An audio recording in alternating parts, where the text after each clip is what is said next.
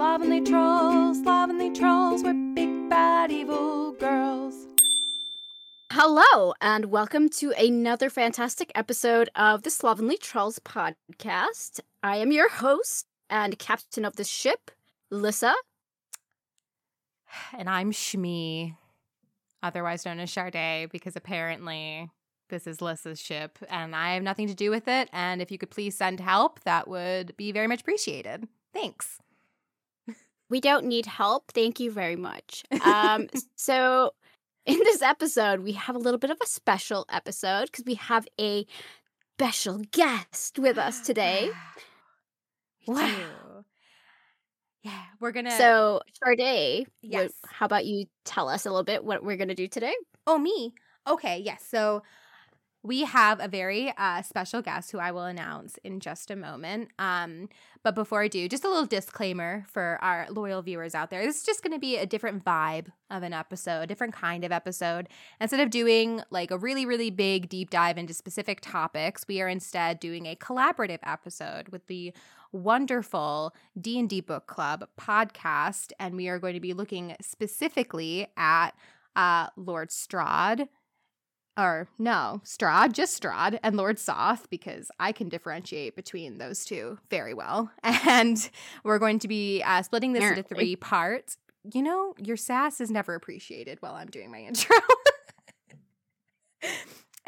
So first, we'll be going over part 1 will be Lord Soth. Part 2, we will be going over Strahd. And then we're going to bring it all together in part 3, where we're going to be talking about some overarching themes and context and basically what these 2 characters have in common, specifically when it comes to using women as part of their tragic backstories. And we're going to give our opinions, some analysis, some good things and bad things, and just overall converse and have a good time. So without further ado, we'd like to introduce you to our wonderful guest today of the D&D Book Club podcast, Meaghan. Thank you so much for being here. We're so excited to have you. Well, thank you for having me. And his official title is Count Strahd. Count Strahd. Okay, no, that makes sense Count because Strahd. that makes a lot more sense because isn't he basically just he's like Dracula. He's Count Dracula and Count Strahd, right? Yeah. Maybe? Yeah, exactly. Count Strahd von Zarevich. Von Zarevich. Definitely will be mispronouncing that. But why don't you just take a hot second and introduce our audience to yourself and your podcast. Give us a little bit of a spiel on what your expertise is in. Sure. My name is Meaghan. I am the host of D&D Book Club, which you can find on Stitcher, Spotify, Apple Podcasts, Google Podcasts, pretty much anywhere. Just DANDD podcast. It's a podcast where I read the novels from the Dungeons & Dragons settings from the 80s and 90s and just talk about them, what's good about them, what I don't like about them. I do sort of like a synopsis, and then it's a combination of a synopsis and a review of these different novels. So far, I've done the first 2 core trilogies of the Dragonlance series, followed by Dragons of Summer Flame and the second generation. And now I've started working on Ravenloft. I've done Vampire of the Mists and Night of the Black Rose, which is about Lord Soth. Yeah, and I'm branching out into new things lately, doing collaborations, trying new things, but the core of my podcast is reading the old novels and discussing them. It's a really great podcast. You should definitely check it out if you haven't already. Especially for me, because I really want to start reading the Dragonlance books and the Ravenloft books. But I don't know where to start, and it's nice to have a podcast that kind of gives me an overarching view of, if you like these things, then you can read this book, and then give a little bit of analysis. I just finished listening before we started recording, actually, your episode on Lord Soth, who we'll be talking about, and I found it very informative just for my own research. So if you just want to know more about the characters, about the stories, definitely give it a check out. 100% worth the listen. Plus, you get to hear Meaghan's wonderful voice. So now I'm deep into Lord Soth at the moment. So deep? Are you doing your own deep dive? Well, there's a series of 3 books that I call the Lord Soth trilogy, even though they're not really a trilogy. Um, but there's a book that's just called Lord Soth from the Dragonlance series, and then there's 2 Ravenloft books, Knight of the Black Rose and Spectre of the Black Rose. And I'm actually thinking about doing a 4th episode that's going to be Ooh. 2 different novellas that are about Lord Soth. One is a Dragonlance novella called True Knight, and the other is a Ravenloft novella called The Rigors of the Game. Very So cool. I might make my trilogy into a 4-part series. Very cool. There's just a lot to talk about with Lord Soth. Well, we will definitely be getting into that this episode for sure. Mm-hmm. Probably not as in depth. So if we do miss anything, we're probably going to miss a lot of things when we're talking about Lord Soth and Lord Strahd. So if we do miss anything, please go check out Meaghan's podcast. She will probably do a much better job describing especially these characters specifically in much more depth and their kind of intricacies than we have enough time to do on this podcast. So I think we've done a pretty good job of introducing what the episode's about. So let's say we just jump right into it and start talking about Lord Soth. What do you guys say? Sounds Sounds good to good. me. Sweet. So I think we should again hand it over to Meaghan, keep you up on your little pedestal, your platform, and Sure. can you give us like a little bit of why don't you tell us a bit about Lord Soth and his tragic, quote-unquote, backstory? Well, I would love to. Lord Soth is a Death Knight from the Dragonlance series. He first appears in the novel Dragons of Spring Dawning by Margaret Weiss and Tracy Hickman, which is the 3rd novel in the Dragonlance series.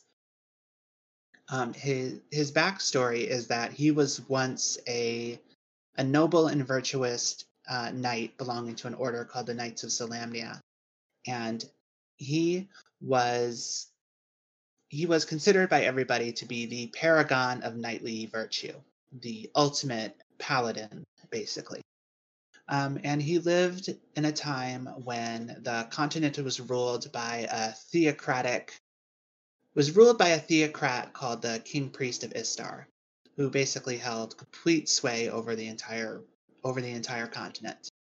But Lord Soth is going along. He's living his best life. He marries a beautiful and wealthy heiress. He builds himself a castle called Dargard Keep. And it seems like he's got everything he wants in his life until it becomes apparent that his wife he and his wife are unable to have a child together. His wife actually has several different names, and one of them she's called Galadria, and another she's called Gadria, and another she's called Corinne. I'm just going to call her Galadria because I just like the sound of that one. But they're unable to have a child together, and he begins to lose interest in her. He goes off one day doing his man stuff, and he encounters a group of ogres that's attacking a party of elven women. He and his men rescue the elven women, and he meets a beautiful elven maiden named Isolde and immediately is infatuated with her. He brings her back to his home, which causes some tension, obviously, since his wife doesn't like him having this beautiful young elf woman hanging around. His wife attempts to use magic to conceive, and the child that's born is born deformed. And Soth, in a rage, murders his wife and murders their newborn baby. And that's one version of the story. So there's a version of the story where Soth murders his wife and the baby. There's another version of the story where there is no baby and Soth hires an assassin to murder his wife. But either way, Soth is the one behind the death of his wife. He marries the elf woman in a hasty ceremony, but rumors reach the leadership of the knights that he's actually there may be foul play in the death of his first wife. They investigate, they put him on trial, they find him guilty, and he's set to be executed, but he's rescued by his men and taken back to his castle. He and his new wife, the elven wife, they have a baby together, a little boy, and she's praying to the gods, trying to find redemption for her husband, and he just becomes more and more bitter. Eventually, he strikes her. In that moment, he kind of sees that I guess it's that moment that he sees how evil he's become, not the moment when he murders his first wife, but he decides to pray to the gods himself, and then the goddess Mishakal, the goddess of healing, appears to his wife in a dream and tells her that if Lord Soth will go to the city of Istar and try to stop the king priest, um, uh, so the king priest is about to draw down the wrath of the gods on the whole world. And Lord Soth is given this mission to go to Istar, stop the king priest, and his soul will be redeemed, although it will cost him his life in the process. And along the way to Istar, he encounters some elven women who are his wife's old buddies, and they tell him that she's been unfaithful to him, and that this whole thing about him going to Istar and defeating the king priest and preventing the cataclysm is just a big ruse to get him out of the way. So he's enraged. He travels back to his home of Dargard Keep. He accuses his wife Isolde of being unfaithful. And at that moment, the cataclysm that the gods warn about strikes. A chandelier falls from the sky, not from the sky. Wow, that would be really good. Falls from the ceiling. That'd be quite the cataclysm. The cataclysm of falling chandeliers. Very Phantom of the Opera. Oh yes. Oh yes. So the chandelier falls from the ceiling and crushes Isolde, basically killing her. And as she's dying, she begs for Soth to come and take the baby away before it's consumed in the flames from the candles. But Soth turns his back on his wife and on his baby. The fire spreads from the chandelier and engulfs the entire castle. Soth is killed, all his warriors are killed, and at the moment before she dies, his wife curses him to live one life for each life he has failed to save. So Soth comes back from the dead as a death knight. He basically spends the next 300 years or so just hanging around his castle, being dark and evil, until Takesis, the Queen of Darkness, the evil goddess of Dragonlance, appears and tells him that that she wants him to participate in the war that she's waging on the continent, and he says he will join, but only if one of her commanders is brave enough to spend the night in his haunted castle. As it happens, the commander who takes up the challenge is the High Lord of the Blue Dragon Army, whose name is Kitiara Uthmatar. She's just like a badass general and warrior, and she's not afraid of anything. And she decides that she's going to take up this challenge because she knows that having a partnership with Lord Soth is going to make her very powerful. So she goes to Dargard Keep. She spends the night there. Soth is kind of taken with her, and the two of them form a partnership. They work together to trap Kitiara's military rival, who is a blonde-haired elf woman named Laurana. They trap her together, and Soth becomes obsessed with Laurana. He sees her as sort of a stand-in for his wife Isolde, and he wants the Queen of Darkness to transform Laurana into his undead banshee bride for all eternity. But ultimately, their plans are thwarted by some heroes, and Laurana escapes. But Soth, in the meantime, has transferred his fixation from Laurana now to Kitiara. He's become obsessed with doing to Kitiara what he had planned to do to Laurana, which is to have her become his immortal undead bride. He conspires to ultimately to have Kitiara murdered, and his plan succeeds. He takes her body with him back to his castle. He sends one of his minions into the abyss to find her spirit. But before his plan can be completed, Soth is transported into the domain of Ravenloft. He has some adventures there. He eventually becomes the ruler of his own little kingdom in Ravenloft. And while he's there, he hears reports of the spirit of Kitiara being sighted in his domain, and he becomes obsessed with trying to track her down so that he can possess her, as he's always wanted to do. But ultimately, Soth, he doesn't find Kitiara, but he's able to escape from Ravenloft. He makes his way back to Krynn. He goes back to his old ways of brooding alone in his castle, and ultimately he's given the decision about... he's given the choice to join the Queen of Darkness once again, and this time he refuses. and in her anger, the Queen of Darkness restores his mortality, collapses the castle on top of him, and Lord Soth dies. And that's it. That's Lord Soth. So he dies and stays dead? He dies and stays dead. He's dead. Okay. It's kind of a long story. Kind There's a lot to him. His story is kind of complicated. Because he's got his whole story when he's a human, and then he's got his story in Dragonlance, and then he's got his story in Ravenloft. Right. He spans like a bunch of different series, right? Like a bunch of different universes. Yeah, exactly. And he's been this enduring character. He was in the series from the start, and he was, he just kind of stays with it the entire time. He keeps coming back in different in different ways. I mean, he's dead, but there's prequel novels and things like that where he returns.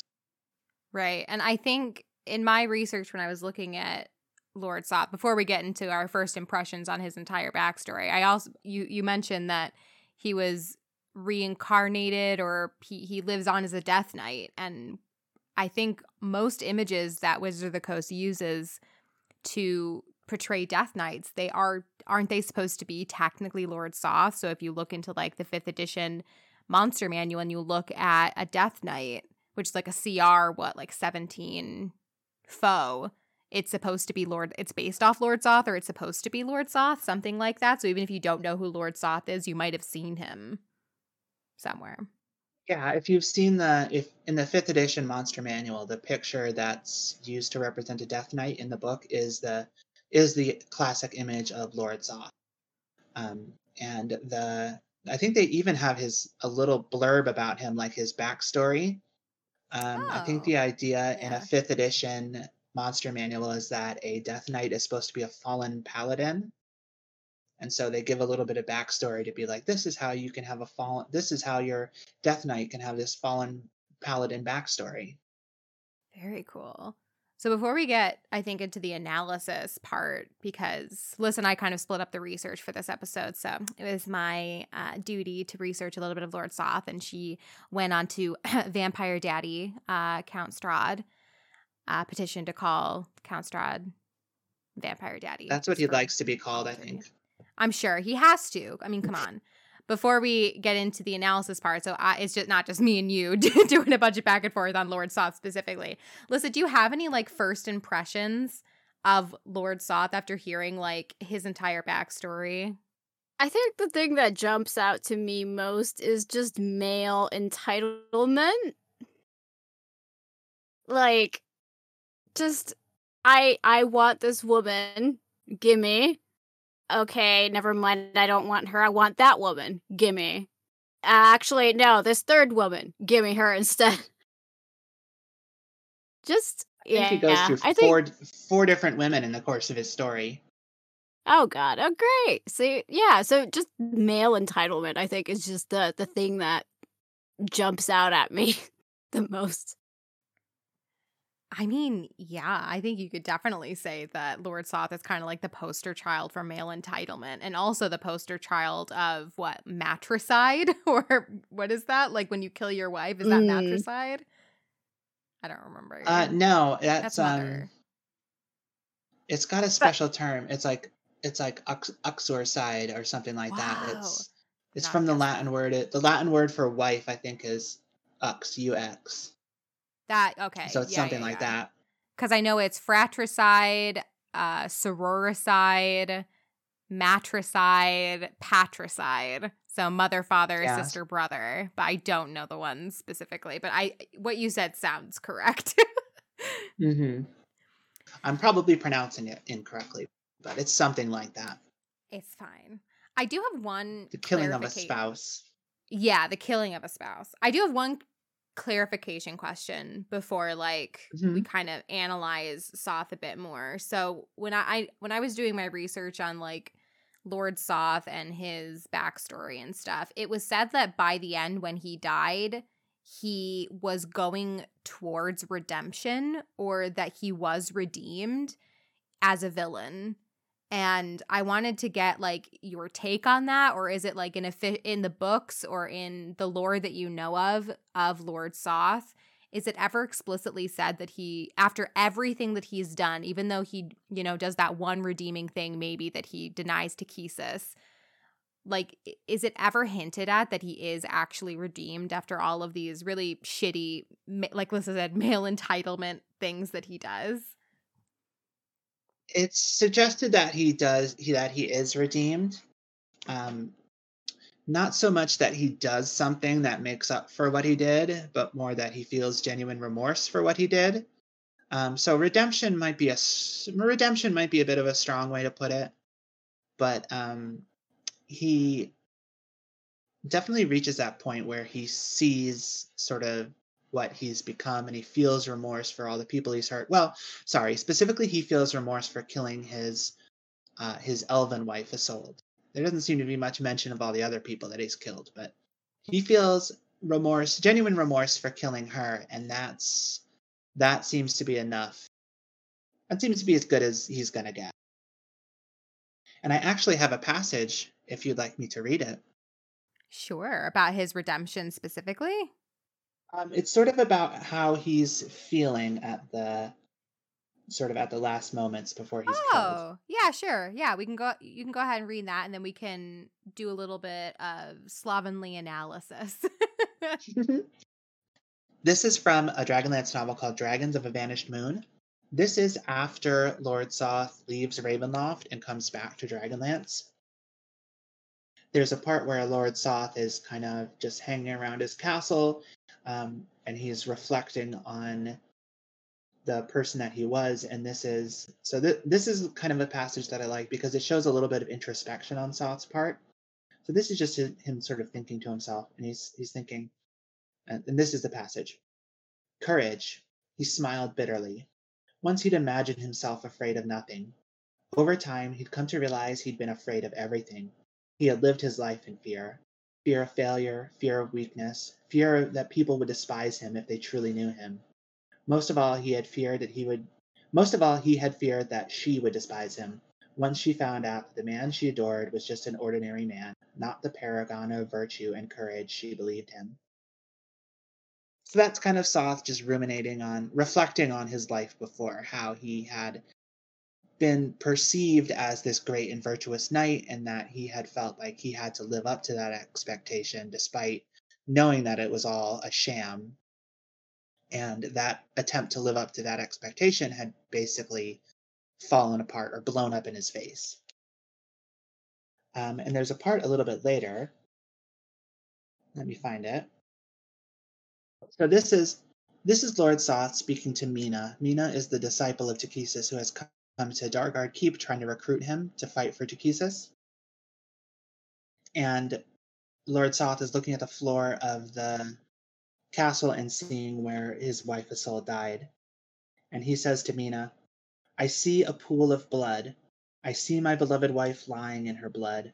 I see the blood of all those who perished because my fear kept me from accepting the blessings of the gods offered to me. Long have I been forced to stare at that stain, and long have I loathed the very sight of it. Now I kneel on it, he said, bending his knees on the stone. I kneel in her blood and the blood of all who died because I was afraid. I beg her to forgive me for the wrong I did to her. I beg them all to forgive me. And that's it. That's sort of that's as close as we get. And maybe he doesn't, I wouldn't say that he redeems himself, but I would say he dies with a sense of understanding himself. It kind of gives And me feeling cool motive, still murder vibes. Yeah, that's true. Yeah, for I sure. don't know. Lyssa, what do you think? I think cool motive, still murder. That is exactly the thing that I was thinking when I did research on my person. And I was just like, cool motive, still murder. Still male entitlement, and I still hate it. Well, speaking of male entitlement, we should probably get into the analysis part, or else we're not going to have much discussion to do. Sure. But yeah, so when I was doing a bit of research, because I have a background in writing and studying English and literature, this story kind of felt familiar to me. So here on the Slovenly Trolls, we try to contextualize things, kind of maybe explain why things are the way that they are. We probably could have done more and more research on this, but we wanted to base this episode more in discussion. So these are just a couple of kind of points that I found that might point to maybe why the authors, which I believe, correct me if I'm wrong, Lord Soth was created by Margaret Weis and Tracy Hickman originally, who created the Dragonlance series, right? Right. They created the character, and then it was his backstory was fleshed out a lot by a writer named James Lauder, the one who wrote Knight of the Black Rose and Yes. Inspector of the Black Rose, as well as an author named Ido van Belkom, who wrote Soth's the standalone novel that's about Soth while he's alive. So Margaret Weis and Tracy Hickman created the character, and then it was fleshed out by other writers. Gotcha. So it's kind of, Lord Soth is kind of this love child of multiple different authors, which even, makes things, analyzing this kind of character even more complicated, because a lot of authors have had their hands on him. They've written for him. They fleshed him out more. So I kind of focus my research, a bit more on just overarching themes that kind of struck true to me and might provide a little bit of context as to, while our initial reactions are like, oh, male entitlement, cool motive, still murder, maybe explaining a bit more why he is the way that he is. And in my research, I found this trope called the Lost Lenore. Is anyone familiar with the Lost Lenore? Like from The Raven? Yeah, that's exactly it. Yeah, it's from The Raven. Mm-hmm. It's an entire The Raven trope. Loft? The Raven Loft. The connections are everywhere. So it's a trope based on Edgar Allan Poe's The Raven, which is very fitting because Strahd especially has some very gothic themes in his backstory and his story, but also I would argue Lord Soth does as well. So the Lost Lenore it has to fit a criteria of a couple different things. So it actually isn't about Lord Soth per se, but it's about the women in his life, specifically, I believe, his two wives. So in order for a character to be a Lost Lenore, it has to be the love interest of a prominent character. They have to be dead or some equivalent of dead or genuinely believed to be dead before the story begins, or they have to die pretty early on in the story. And their death has significant ongoing impact, consequences, and relevance for the remainder of the story. And a kind of caveat, other than those three, is it also must be clear that the character grieved strongly for the Lost Lenore, which I think Lord Soth and his wives fits that pretty well. Like each of the wives, I would argue more the elven wife, his second wife, Isolde, has more of an impact. So maybe she's more of the Lost Lenore. Because I see a lot of people talking about Lord Soth, but then my, feminist ass was just like, but what about the women though? And there really isn't a whole lot of information on them. And that's probably because they fit into this trope where while they are characters with motivations, they also fit into this literary trope. And I remember seeing it in so many different places. And you see this Lost Lenore trope I found like Severus Snape from the Harry Potter series, Robert Baratheon from Game of Thrones, Archibald Craven from The Secret Garden, most men who have wives in any Christopher Nolan movie or girlfriends, Darth Vader, and then also for some reason he gave me Mr. Freeze vibes, like the Batman villain Mr. Freeze, even though his wife isn't technically dead, but all his motivations are because his wife has terminal illness and is frozen. Spoilers for those who don't know Batman. That's what Mr. Freeze is all about. That's his basic characters. I don't think that's a spoiler, really. Well, I'm pretty picky with spoilers, so I don't know. I don't know if it would be considered a spoiler. I don't know. Spoiler alert, he has a freeze ray. Spoiler alert, Ooh. He's played by Arnold Schwarzenegger, the former governor of California. I don't know. What do you guys feel about the Lost Lenore? I mean, even if you weren't familiar with the trope, could you maybe think of any other characters that could fit it? Or do you think it is a good fit for the women in Lord Soth's life. It's a good fit. I think that I also kind of see that for my character, for Count Ooh. Strahd as well. But yeah, I think it's very typical of like way to, I guess, understand the workings behind the person, or to like give them depth, kind of here's a character, here's who they love. Let's kill off this person and show how they're like emotionally impacted, and how deep of this feeling they are, and how much they had this love in them, and brooding and all this stuff. I think it makes for an interesting character, I guess. Do you think that the Lost Lenore then, it's not about making the love interest an interesting character, it's more about like serving the character who is mourning them?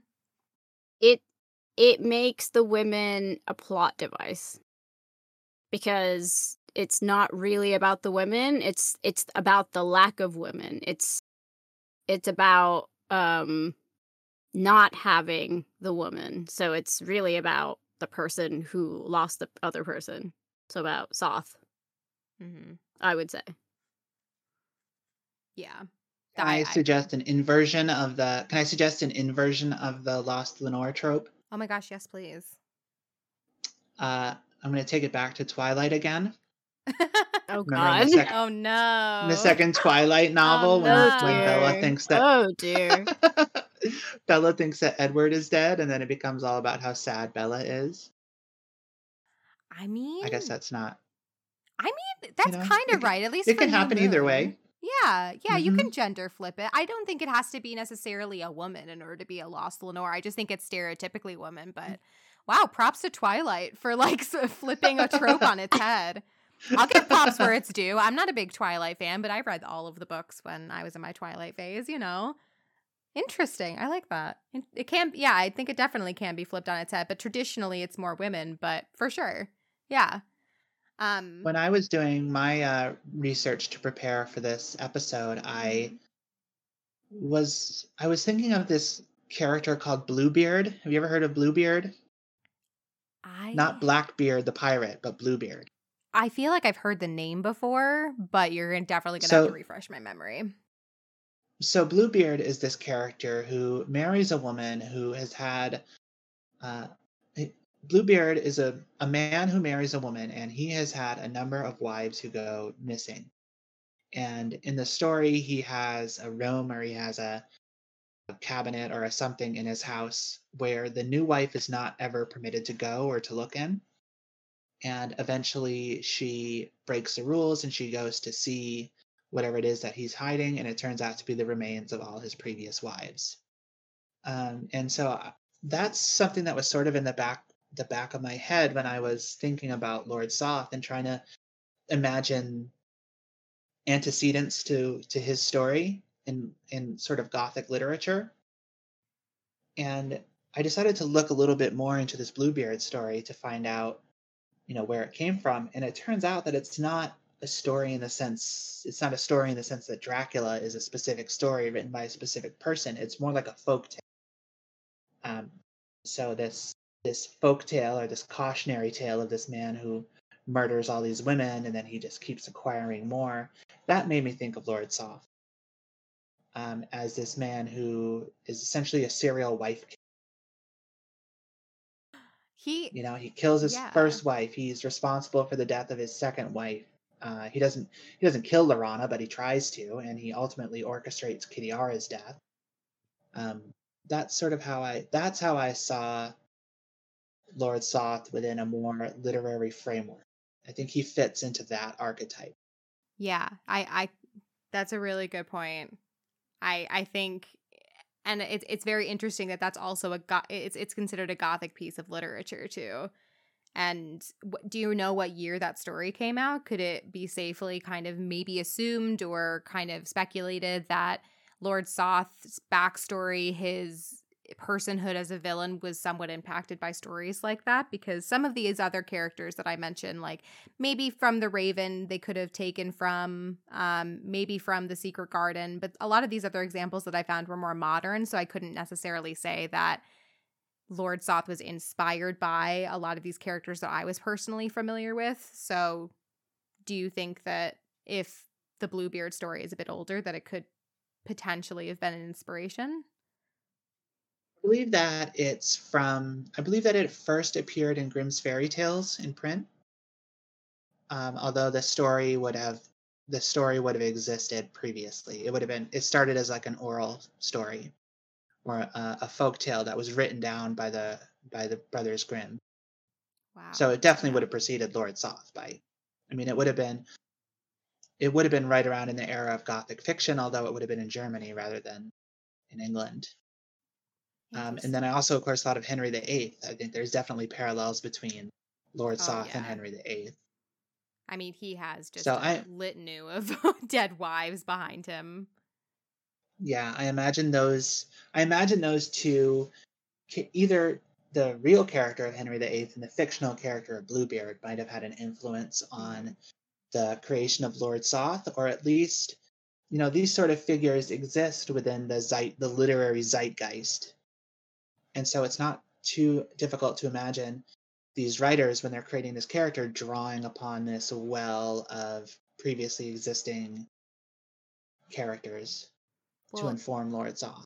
It's funny that you mentioned this, because we're just about out of time for this particular segment, but I think it's an interesting point to be made, that especially since you brought up Henry VIII, that I think it could be also said that Lord Soth also has some inspiration maybe from, I don't know, real life a little bit. So I went in on a bit of a deep hole dive accidentally on purpose. Accidentally on purpose while I was researching this, just to see if there were any other connections that we could make this episode. And I went on a deep dive of statistics of men who murder their families. Oh, lovely. And we don't keeping the tone nice and light. I know, nice and light. That's how I like it. I'm a very nice and light person. So this is the true crime section of the podcast. It really true is, crime yeah. is very popular. And I don't. It is. That's very true. We could, scrap our whole podcast. We can just list this under true crime and get 12 times the viewers. But we don't have to analyze this bit at all. But I just think it's interesting to point out, because it's a very somber topic, and these are people that actually exist and in real life, and it's a subject that has to be treated with the utmost care. So I found some U.S. Department of Justice statistics about people who murder their spouses, essentially. And both of them surveyed 8,000 to 9,000 murders that occurred, I believe, in about 5-year spans, each of these studies. So the first one was published in the year it was just about murders that were done in 1988. And of 8,000 murder victims, and 6.5% of all murders were murders where a spouse was killed. So it was spouse-on-spouse violence, so 6.5%. And of that 6.5%, 45% of the victims were women, and 60% of them were killed by their husbands. And then flash forward about 10 years, I found another survey from the same U.S. Department of Justice report. Well, the same type of report, different year. From 1988 to 2002, 8.6% of murders were spouse-on-spouse violence. So it jumped up a bit. And 43.1% of those murder victims were women. And 81% were killed by their husbands. Holy crap. It was a lot bigger of a jump than I was anticipating. Yeah. And so that 81% of all women who are murdered by their husbands.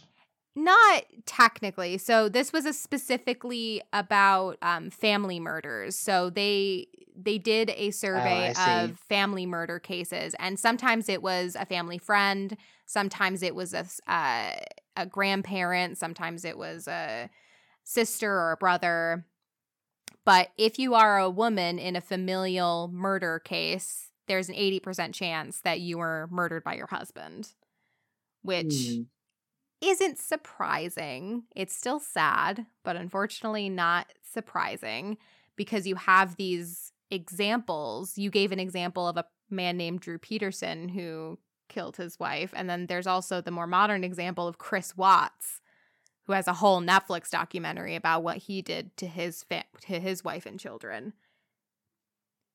But usually, I think also from these statistics, it's more common for, again, this is very somber, very grim, trigger warning. You could skip ahead 5 minutes if you don't want to hear this, but it's usually a murder-suicide, not just murder and then going off and living your life. It's usually a murder-suicide, which was also interesting because Lord Soth and Count Strahd are still living. They're undead, but they're still characters. You could even call what Soth does a murder-suicide, because I suppose, yeah. he doesn't exactly murder Isolde. It's not like he doesn't stab her or hit her, but he's causes her death, and then he just goes and sits down on his throne and he lets the fire consume him. He doesn't realize he's going to be reborn as a Death Knight. So he, in his mind, he's killing himself, but then he comes back to life. So that's so I mean I can sort of see that, actually. And I think that it's something that we see a lot with Soth, and also with Strahd, and also just sort of with serial killers in general, or family annihilators, or wife killers, is this sense that the other person, the wife, is an extension of the man and is the property of the man. And if he can't have her, or she doesn't do what he wants, then that's such a blow. So in the toxically masculine male, taken to the most extreme version, they can't. It's such a wound to their pride to have their wife not under their control that all they can do is kill them. And then in the act of committing suicide, they avoid any justice for their actions. There was actually, I did read up a study in preparation for this episode of there was this couple called Rebecca and Russell Dobash, and this was in the UK. They basically interviewed murders in the UK for about 10 years in kind of research for the University of Manchester, and they essentially found that women are and they wrote a book about it. I think it's called Men Killing Women. And they found that women are murdered by sexually jealous, possessive, controlling men. And that I do have a quote, and they did say that a majority of them do kill their partners of these men.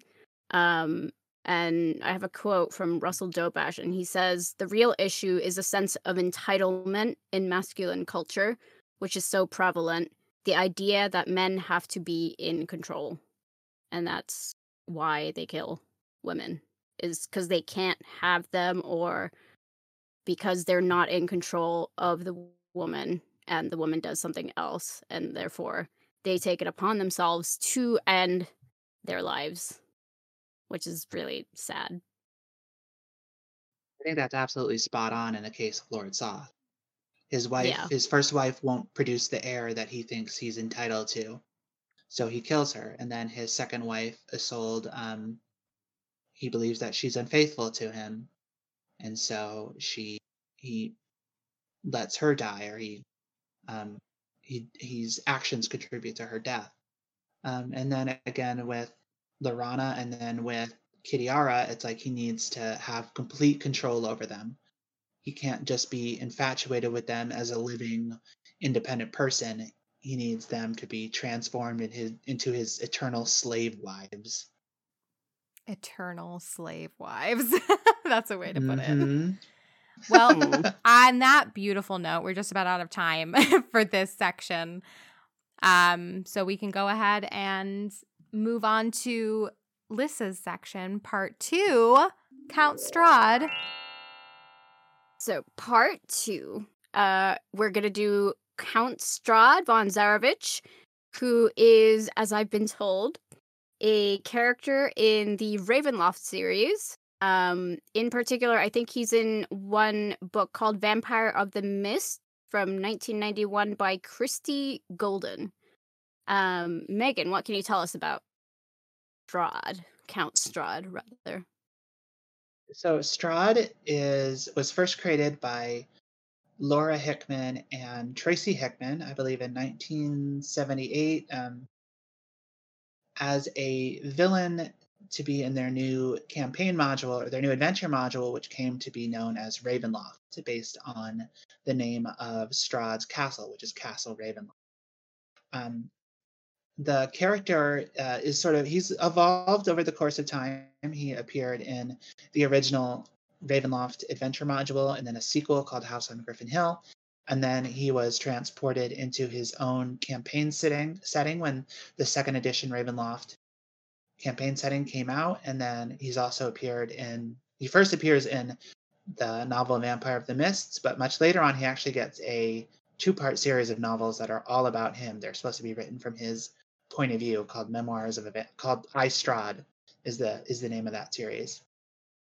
But in his backstory is that he was born as the oldest son of a noble family, and the family tradition is that the oldest son is supposed to become a military officer. So Strahd goes off and becomes an officer. He's a very skilled tactician. He rises through the ranks and eventually becomes the leader of an army fighting against a goblin kingdom. And the war that he's fighting goes on and on and on. And eventually they're victorious. But by the time the war is won, Strahd is now in middle age. He's kind of past the prime of his life. He's missed out on his youth. He's spent his entire life on campaign. But he decides to settle down in an idyllic land called Barovia, and he builds his home, Castle Ravenloft. Once he's settled in Barovia, he takes on the life of the manor lord. He's ruling over peasants and these minor nobles, and it's all very boring, and he's kind of not missing the life of the soldier, but after spending his entire life on the battlefield, just hanging out in a castle, dealing with these petty local issues is very dull for him. And he's starting to feel the weight of his age. He's starting to feel as if he's missed out on the best years of his life. And at this time, he invites his youngest brother, Sergei, to come live with him. And the two of them have kind of a fraught relationship. Strahd loves Sergei, but he is also very resentful of him because he sees in Sergei what he himself might have been.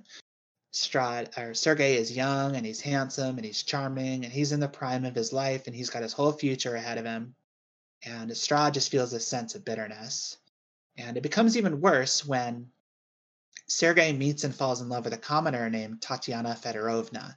And he brings Tatiana back to Castle Ravenloft to meet his older brother, and Strahd immediately becomes infatuated with Tatiana. She's described as being very beautiful, very kindly, very vivacious, full of life. And Strahd's infatuation with her eventually turns into obsession. He feels that she belongs with him. Sergei doesn't deserve her. She should be sort of his reward for a lifetime of service fighting against evil. And he begins to study magic to try to find a way to make Tatiana fall in love with him. On the day that Tatiana and Sergei are due to be married, he gets a visit from this dark entity that he refers to as Death. And Death makes him an offer saying that he will make Strahd immortal and will give him Tatiana. And in exchange, Strahd needs to kill his brother Sergei and drink his blood. So Strahd, on the day of his wedding, invites Sergei into his steady, stabs him, licks his blood off the knife, and he is transformed into a vampire. Strahd then goes to Tatiana, saying that now that Sergei is out of the way, the two of them can be together. And rather than being thrilled at this news, Tatiana freaks out and runs away from him. Strahd pursues Tatiana. Strahd pursues Tatiana to the roof, or the roof of the castle, where she throws herself off rather than to be bound to him. In a rage, Strahd goes back down, where all the wedding guests are still standing around, wondering what the hell is taking so long, and he murders every guest at the wedding. With this act, the land that he lives in, Barovia, is transported from its world into what would become known as the Demiplane of Dread, or the Demiplane of Ravenloft. And from there, he rules over Barovia for centuries as a vampire. And the land, which was once beautiful and pristine, becomes gloomy and full of despair, and he is just the unquestioned lord and master. And but he's being tormented himself by the dark powers. The dark powers are the beings that are sort of in control of all of Ravenloft. And what they're doing is making Tatiana become reincarnated about once a generation. And every time that she's reincarnated, Strahd finds her, tries to woo her or claim her, possess her, or whatever you want to call it. And she ultimately ends up slipping through his fingers. And then the whole process repeats over again. On and on and on, forever. And that's Count Strahd. Isn't it based on Dracula? It Count is. Strahd? Hmm. Yeah, I have sorry, go ahead. Yeah, have you read Dracula? I read Dracula. I read it a few times, actually. Okay. How do you think, like, how does Strahd's story compare to Dracula, would you say? Well, it's interesting because in a lot of ways there's a lot of similarities, not just sort of in the fact that they're about a vampire and sort of the gothic setting of the crumbling, ruinous castle. But I think that the character of Strahd, as he's originally conceived, is very much intended to be a reflection of the early vampire stories. So that's Dracula is obviously the best known one, but there's also another novel that was written. It's actually a short story it's just called The Vampire. It was written by an author named John Polidori, and John Polidori was present for the Ghost Story contest, which was also the originator of Frankenstein. So this story, The Vampire and Frankenstein, have the same root together, and The Vampire is said to have heavily influenced Bram Stoker. So these two vampire characters, Dracula and Lord Ruthven from The Vampire, were both clearly inspirations for Count Strahd. And I actually have a quote here from Tracy Hickman describing about how he wanted the vampire character as his villain to be completely unsympathetic, to not be the sort of romanticized vampire that we've come to know. And so he drew on those archetypes that had existed before. And let me find his quote here. So this is Tracy Hickman speaking, and he says, "Strahd is a classic abusive monster who is at his root selfish." And I think that that's sort of what was intended for Strahd, and something that's been a little bit lost not only in Strahd but in vampires in general. Now they're treated as these sympathetic kind of anti-heroes, or you've got your Lestats and your Edward Cullens and these vampires that are meant to be the protagonists. And Strahd is not meant to be the protagonist. Strahd is meant to be pure selfish evil. And I think that's what was intended with Dracula in the beginning too. Yeah, that's interesting because the one book that I did read about was The Vampire of the Mist, and that's essentially a story where Tatiana's soul, or a portion of it, comes back in a woman called Anna. And essentially she's a woman in a mental asylum, or like an insane asylum. Because having a portion of a reincarnated soul makes you crazy or something. Have you read that book? Yeah, so in Vampire the Mists, Anna is a woman in an asylum in Faerun, so she's not even in Ravenloft at the time. Okay. And a vampire named Jander Sunstar meets her and falls in love with her. And Anna is, I'm not sure exactly how you would characterize her condition. It's not, some diagnosis that you can find in the diagnostic manual, but Yeah. it's more like I would call it an extreme form of PTSD. Mm. Um, the horror of what Strahd, what's implied is that the horror of what Strahd did in killing Sergei and then driving Tatiana to kill herself, the horror of it was so much that it shattered Tatiana's mind, and she's just not, she's basically catatonic at that point. Mm-hmm. And it's a little bit unclear whether Anna is supposed to be Tatiana reincarnated or if she's literally supposed to be Tatiana. Like Okay. Tatiana jumped off the top of Castle Ravenloft and disappeared and reappeared in Faerun as this insane woman who got locked in an asylum. Mm. That's not entirely clear, but either way, the implication is that what Strahd did drove Tatiana or drove Anna insane. Mm. And then Yeah. Jander Sunstar meets her and falls in love with her. Yeah, I got like, you brought up Twilight already, so I feel okay bringing it up again. I got like very big Edward Cullen vibes from Gender Sunstar.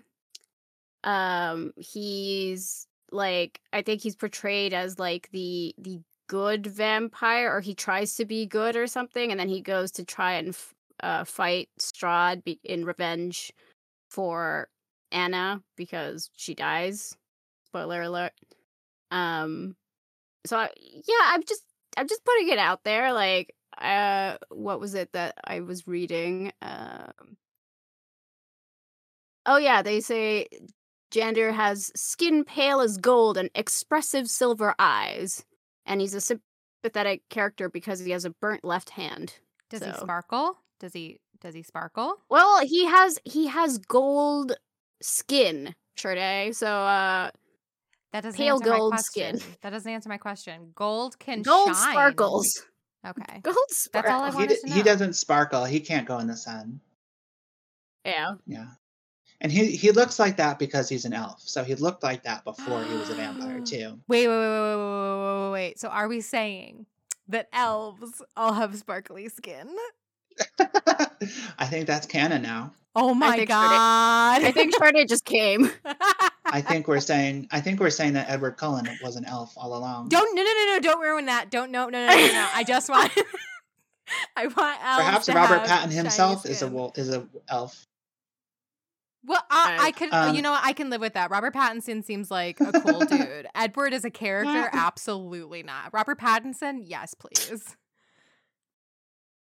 I think that Jander represents the kind of vampire that Tracy Hickman was talking about in that quote as sort of the opposite of what Strahd is. So Strahd is the original kind of vampire, the selfish monster vampire, and then Jander is the more sympathetic. He's like Angel from Buffy, or he's Louis from Interview with the Vampire. He's got a conscience.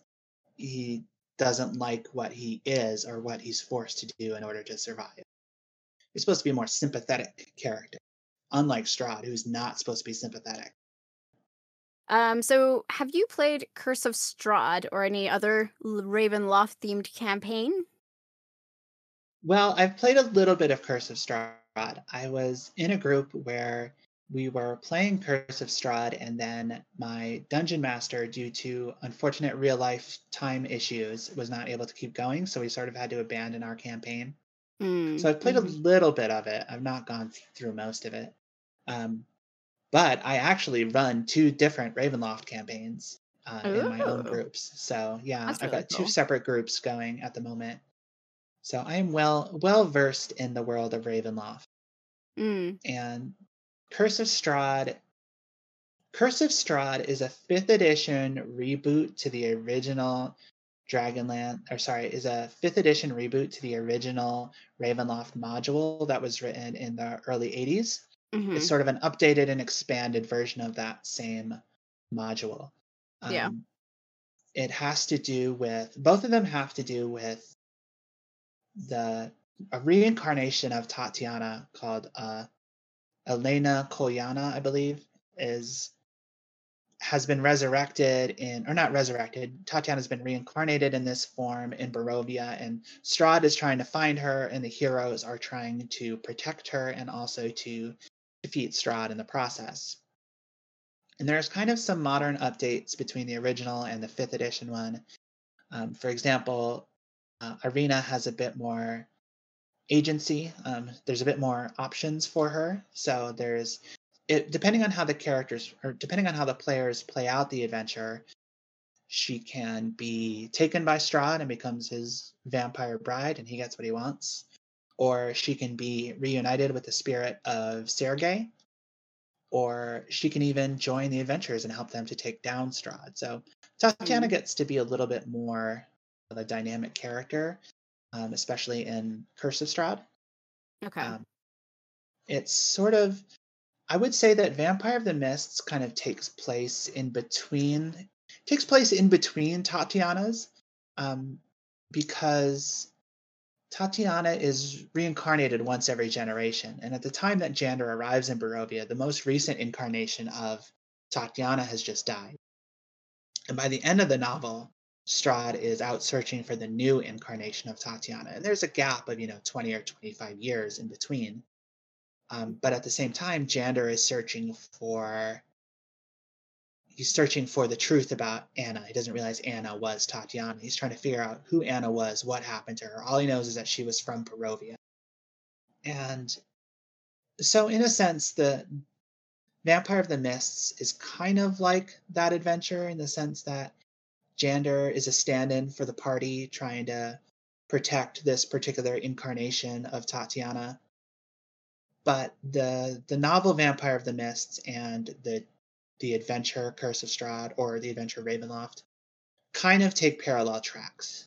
They're similar to each other, and they're built on the same mythology, but the story itself is very different. Vampire of the Mist is very much a character story. It's not so much about adventurers off on a quest. It's more about Jander sitting around Castle Ravenloft reading books.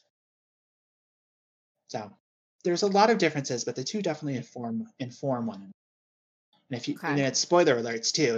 If you'd read Vampire of the Mists, you would not be surprised by anything in Curse of Strahd, and vice versa.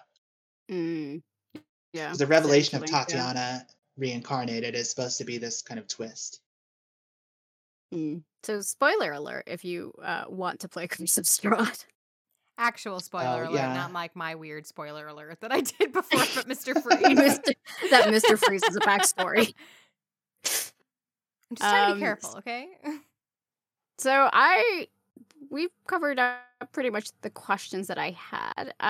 We're going to go on to I'm going to do some analysis. I mean, it's a really big topic, so I don't know if I'm going to do everything that I researched, but I'm going to do some of it.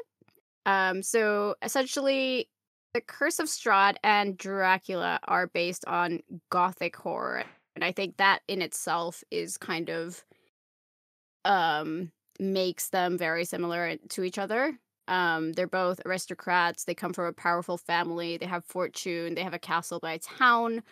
And their characters are quite similar. They're like the main antagonist, probably described as very evil, very angular features, very typical like vampire stuff. They're both proud, jealous, and fall in love with. Well, I don't know. So, does I don't know if Strahd has this, but Dracula for me, because I did read Dracula when I was younger, and I studied the book when I was in high school. He kind of gives me like bisexual vibes with his relationship between him and Jonathan Harker. But I don't know. Meaghan, does Strahd give any kind of, or is he just kind of in love with women only? Well, Lyssa, I'm glad you asked that question because I. So I was actually reading an analysis of Dracula in preparation for this episode that talked about how one of the things about Dracula that's supposed to be scary is the idea of a man sort of dominating another man in this very visceral bodily fluids way, like when he's got, he's drinking blood from Jonathan Harker, or um, he's like draining men of their vitality. And supposedly, according to this, whatever I was reading, suggested that Bram Stoker might have been closeted. Um, That there's explains a not lot. there's not an explicit bisexuality to Strahd in Vampire of the Mists or in Curse of Strahd, as far as I'm aware. But the new Ravenloft book, which just came out a month or two ago, has very bisexual vibes for Strahd. There's actually an entire 2 pages of the campaign setting guide all about Tatiana and how to do Tatiana in the new Ravenloft. And it suggests a number of different incarnations that she can have, and a couple of the incarnations are male. So the idea is that Tatiana is reincarnated as a man, and then Strahd doesn't care if it's a man or a woman. He just wants her, whatever form she's in. Yeah. So I think there's supposed to be a little bit of queer coding going on there, or at least an option that the players can play around with. I mean, they could even, in theory, a dungeon master could have Tatiana have never been female. She could always have been male and just reincarnated as a male over and over again. There's no reason that she has to be female within the game. Mm-hmm. But in the original context, it definitely is presented as a heterosexual relationship. I think that was pretty par for the course in terms of the early 1990s. But you've also got, at the same time, you've also got Interview with the Vampire, and the sort of coded queer relationship between Louis and Lestat. And I think there's certain elements of that in Vampire of the Mists between Jander and Strahd. Yeah, I think just gothic horror in itself, like gothic is kind of romantic in a way, or like a romanticized kind of horror, I would say myself. I don't know what Shardae would say as the quote unquote author, writer in this trio here. I mean, yeah, gothic, I believe it's not my genre of expertise, but from what I know of it, it romanticizes a lot of things that conventionally are not romanticized, or even if they are conventionally romanticized, it just is so blatant about it. Like, like the whole goth culture, it romanticizes death and romanticizes darkness and romanticizes like all of these overarching themes that are supposed to make people uncomfortable, but instead kind of twists them in a way that, while still making people uncomfortable, it elicits other emotions like love and lust and desire and intrigue and mystery. It's like this weird amalgamation of that. Instead of being like Gothic, go ahead. I think Gothic literature in its way is kind of intended to celebrate deviation a little bit.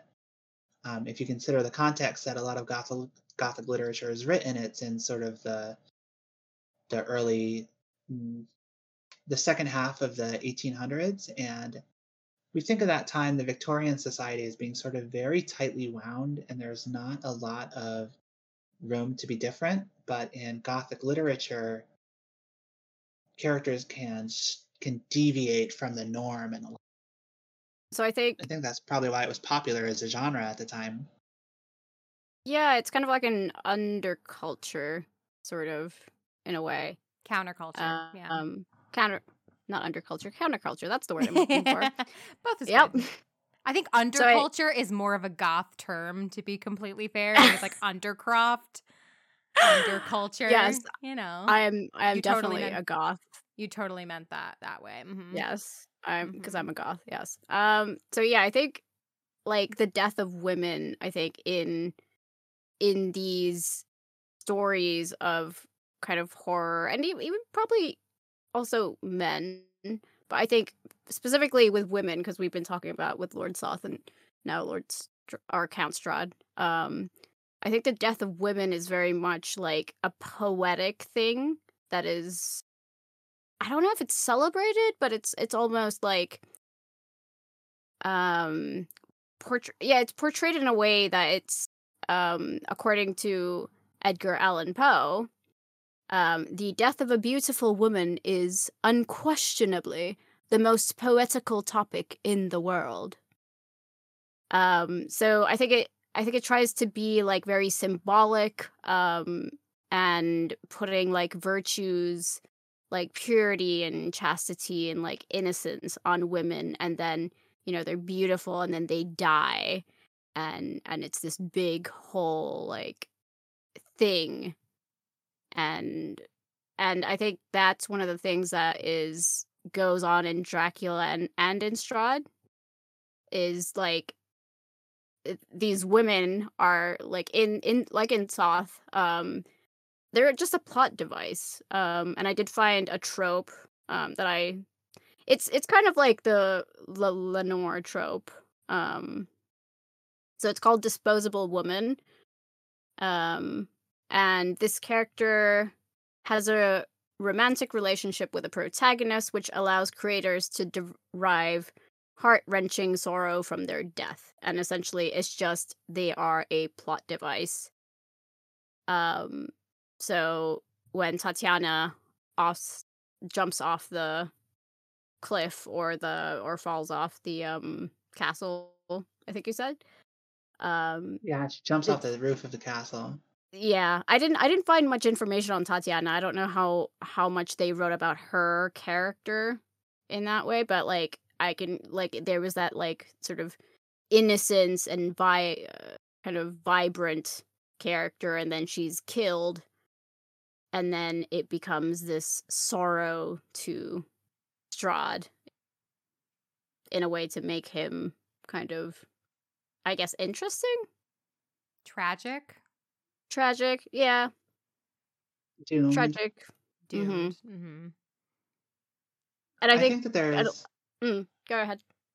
There's a lot about Tatiana that fits that kind of trope that you're describing, in the sense that she's portrayed originally as this beautiful, virtuous woman who everybody loves, and she loves everybody, and she's just the ideal human being, basically.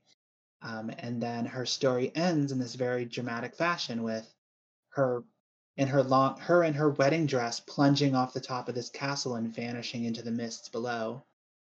And I think that that's meant to be very evocative, just like the death of Lord Soth's wife impaled by a fallen chandelier and her dress catching on fire and her cursing Soth as the flames are consuming her. I think it's all meant to be very evocative, to have these beautiful, virtuous, kind women who have nothing but love in their hearts for the rest of the world brought to these gruesome but also kind of poetic deaths. And there's also sort of this religious connotation underneath, because it very much Strahd killing his brother is very much, I think, a reference to Cain and Abel, in which you have two brothers, or in the original story, two brothers give an offering to the Lord. One is accepted by the Lord, the other is not. This is Cain. Cain's is not accepted, Abel's is. So Cain becomes jealous of Abel and he kills him.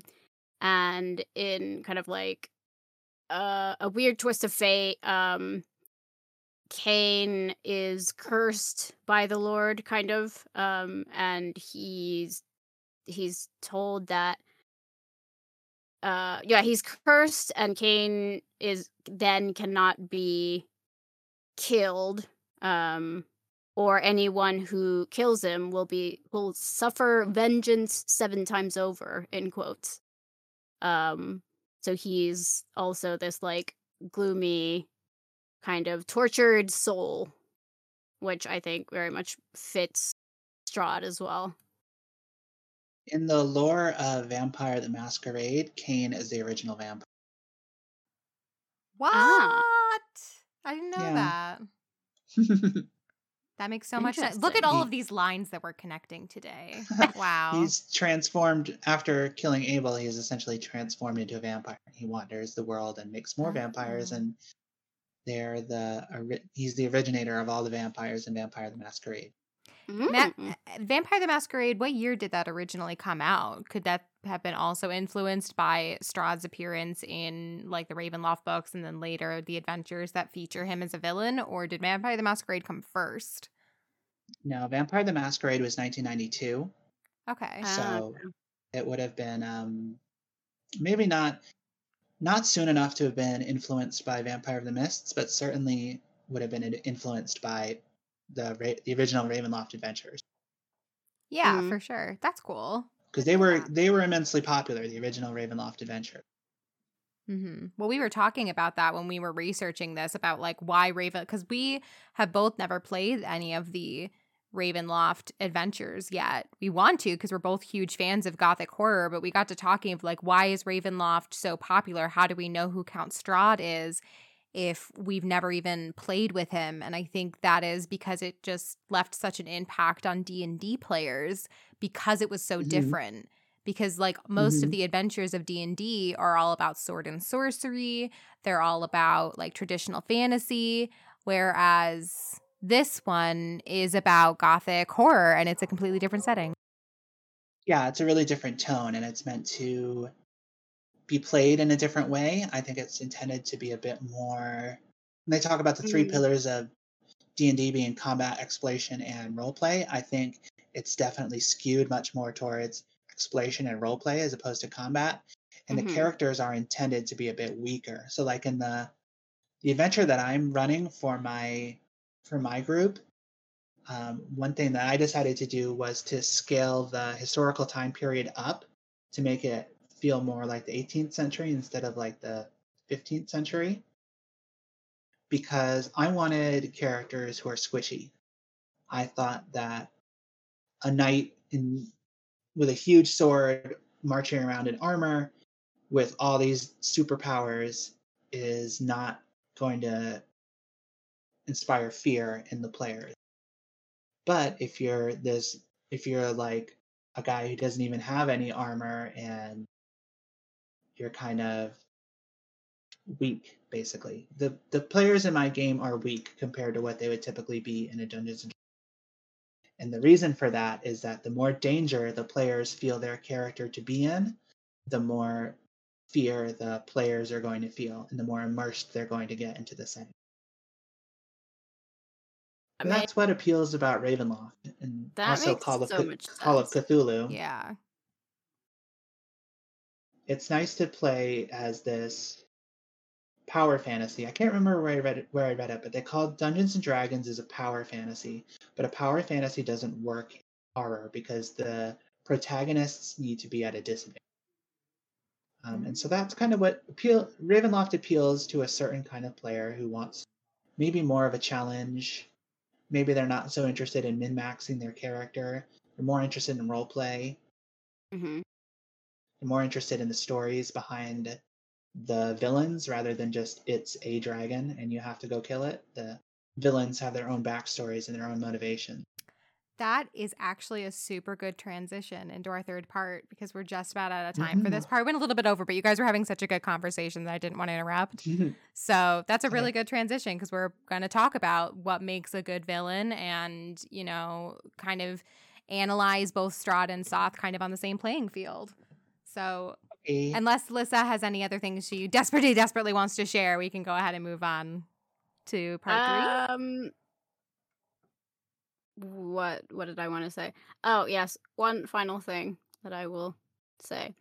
If Jander Sunstar is Edward Cullen and Strahd is Dracula, then if you want to see or read about Edward Cullen versus Dracula, you should read Vampire of the Mists. Thank you. This has been my TED Talk. Absolutely. I think I'm going to go write that fan fiction as soon as this is done. Oh my gosh, please do. I would read the crap out of that, unironically. I would too, actually. Yes, please. It would be a masterpiece. It really would. It would be a masterpiece in both literature and fan fiction alike. But yeah, I think it might invent society as we know it. Would be reinvented by that. It'll be a cultural reset. Horror. Yeah. Bring back basically. Gothic horror. That's how you fix 2020 and 2021. You bring back Gothic horror. All right, awesome. So we can go ahead and move on to our final part. Part 3, our overarching themes and motifs and analysis, etc. Wow. Okay, so part 3, overarching themes, motifs, discussion, analysis, and basically just to round out this episode, we spat out a lot of information at you. We'll spit out a little bit more, and then we'll get into the actual more juicy bits of discussion. So I feel like it should be mentioned, along with giving some contextual analysis to both characters, that it's important to note that these characters were created in the 1980s, 1990s, I think mostly the 1980s. So they were developed and their stories were published at the tail end of basically the sword and sorcery golden age, and like right as epic fantasy was starting to take off. So for those who don't know, sword and sorcery is a genre of literature and film, usually set in like medieval times, days of old, with a little bit of magic, a little bit of sword fighting, sometimes a little bit of romance. And it was actually the term was coined by Fritz Leiber, who was one of the main sources of inspiration of D&D for Gary Gygax, and a lot of his creations show up in the D&D mythos, which I thought was kind of a cool crossover.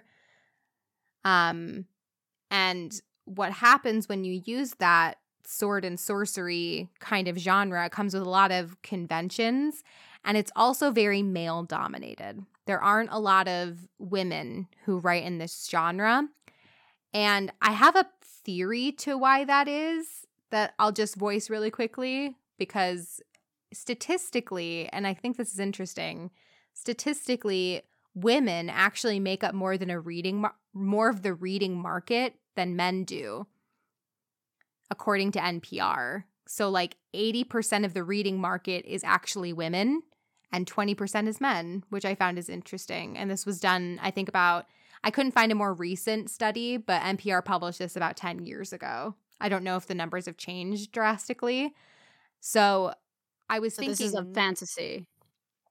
This is just in general. So women make up more of the reading market in general. So my theory is that men kind of took over or claimed the fantasy genre as their own, because there are way more male authors of fantasy than women. Not to say that there aren't any women fantasy authors, but specifically of like sword and sorcery and epic fantasy. Thankfully, that's changing, but specifically at this time, there really weren't a whole lot of them. So these male authors, with their male gaze, their male privilege, they weren't looking— it can be assumed that they weren't looking at using— like when they used these women as plot devices, as Lost Lenores and as disposable women, they weren't actually— they didn't see it as using them as a plot device. They just saw it because they wanted to write male stories for men, you know? So disposing of a few women characters and killing off a couple women characters to further the goals of a male character, they didn't see it as bad, because they likely didn't think that women wrote fantasy, because not a lot of— or they didn't think that women read a lot of fantasy because not a lot of women wrote fantasy. So they were just catering to their audience. Yeah, and they were catering to their own writing style and their own preferences, because you can see a lot of like traditional male gender role stuff in sword and sorcery, and the idyllic version of a masculine man, like especially in the heroic fantasy kind of tale. You know, muscly man, a lot of armor, and even men who are mages and a bit more lithe, they still have these very masculine, domineering characteristics. So that while it doesn't explain away anything, I think it kind of gives some context into Strahd and Soth specifically, and how as villains they were written specifically to cater to a male audience. So I don't know. Do you guys agree, disagree, discuss? Do Well, agree, I would say. But yeah, Meaghan, go ahead. I'm just going to say one thing to remember, specifically when dealing with Soth and Strahd, is that they were co-created by women. So Soth is co-created by Margaret Weiss, and Strahd is co-created by Laura Hickman. And then Vampire of the Mists was written by Christy Golden, who is a woman. So I think that there's intended to be a bit more sympathy for the female characters in these stories. I think that the authors did use what you describe as the lost Lenore trope, sort of. And I think that there's a darker element to it about these two characters. So in The Raven, the poem, we imagine the protagonist just kind of sitting and feeling sad about the fact that Lenore is gone.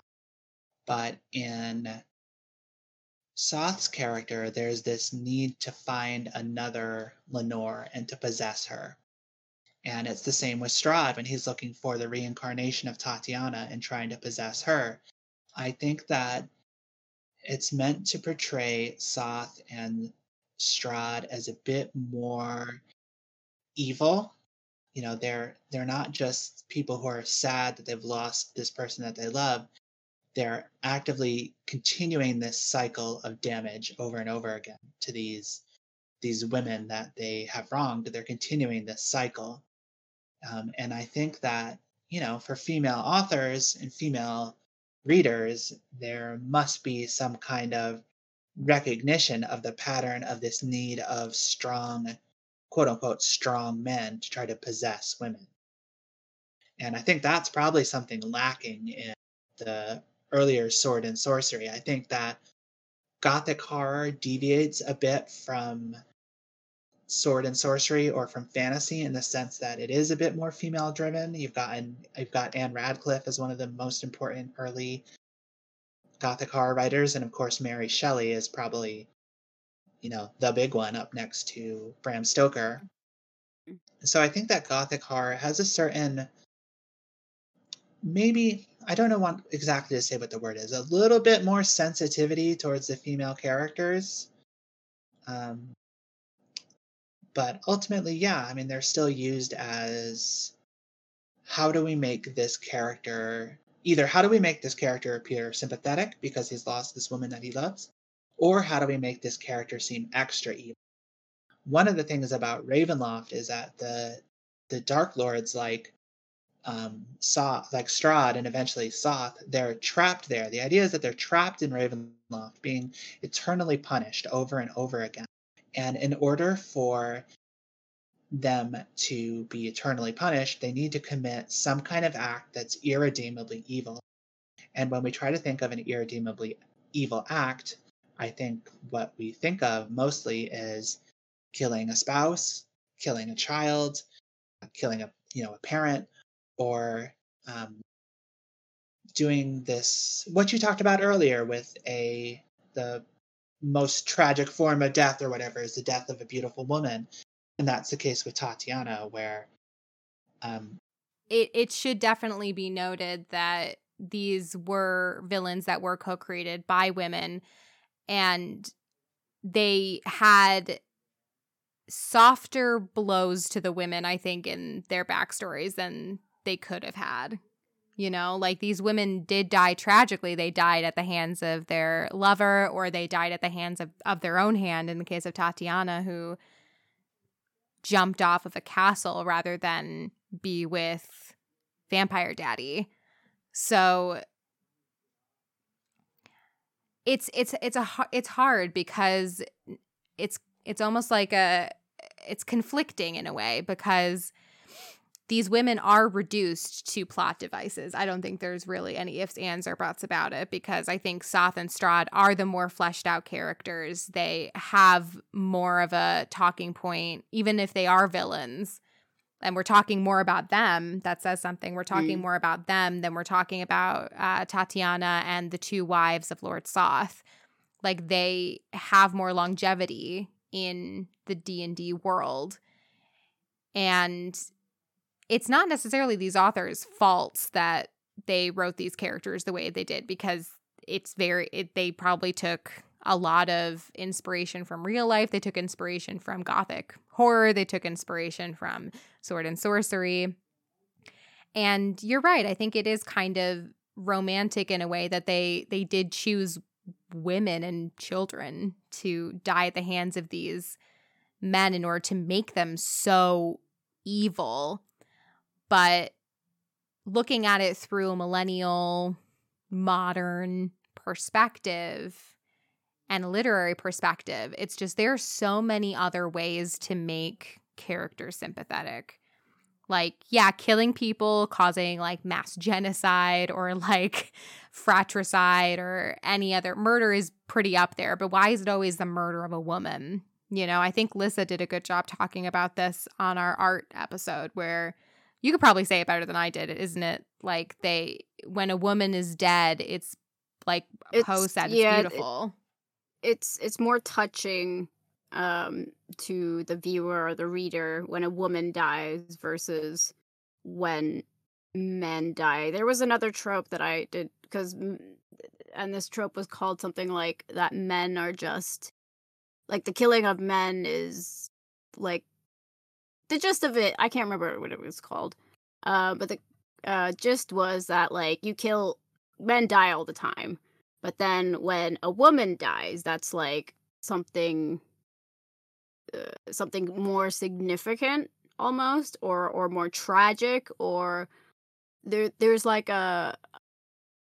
something about a woman dying that is just, like, I don't know if it's in culture or if it's in, like, our brains, or but something about a woman dying is just a little bit more significant than men dying. I don't know, is it because men go to war and die all the time, but like I think women and children especially, like, that's like something more significant than the death of a woman or a child. Yeah, and I think also, because I did have a point when I started that ramble that I just did, but I just remembered it after, you know, using women and using children and this sympathetic thing for their backstories, they ultimately influence the actions of these characters, right? So they ultimately, both Strahd and Soth are just on this mission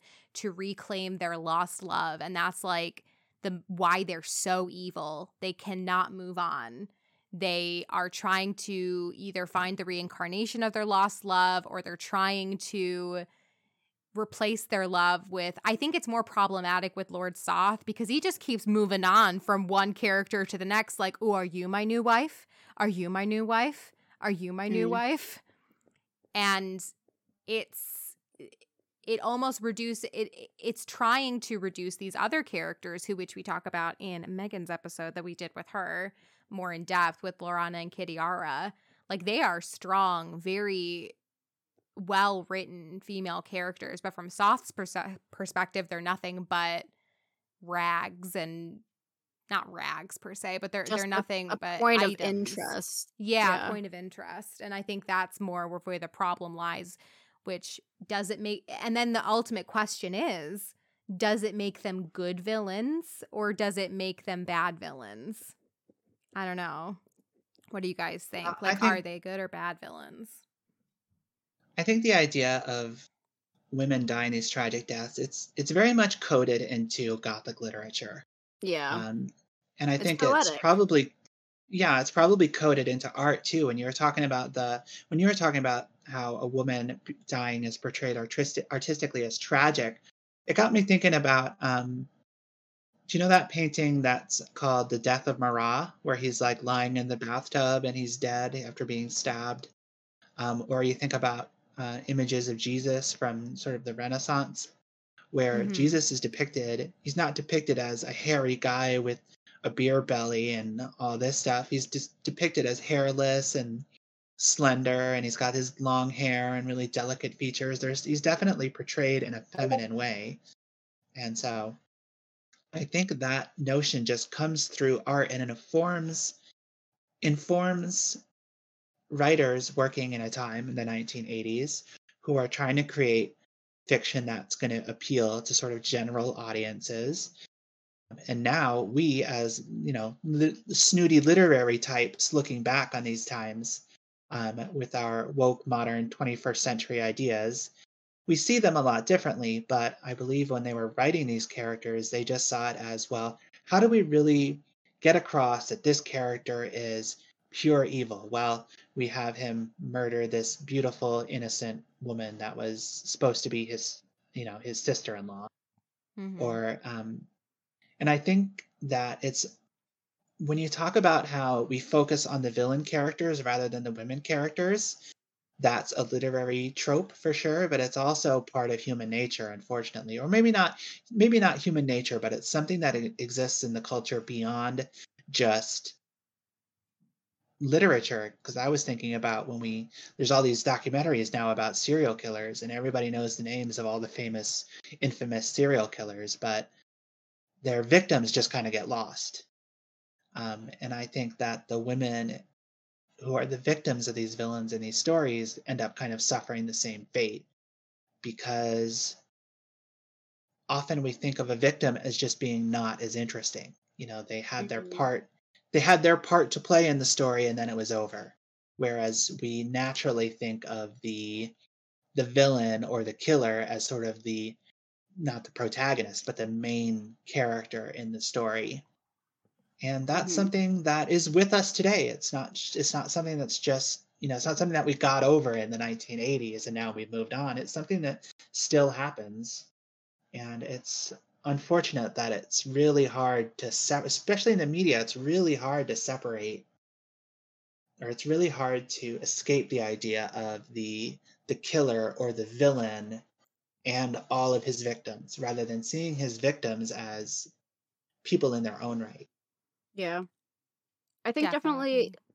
like modern, well, even with stuff like Marvel and like superheroes nowadays, we're seeing a lot of movies that are to do with kind of creating or exploring the past of villains. Like you have stuff like Suicide Squad and now the Cruella de Vil movie. You have Maleficent, not Magnificent, sorry. Maleficent.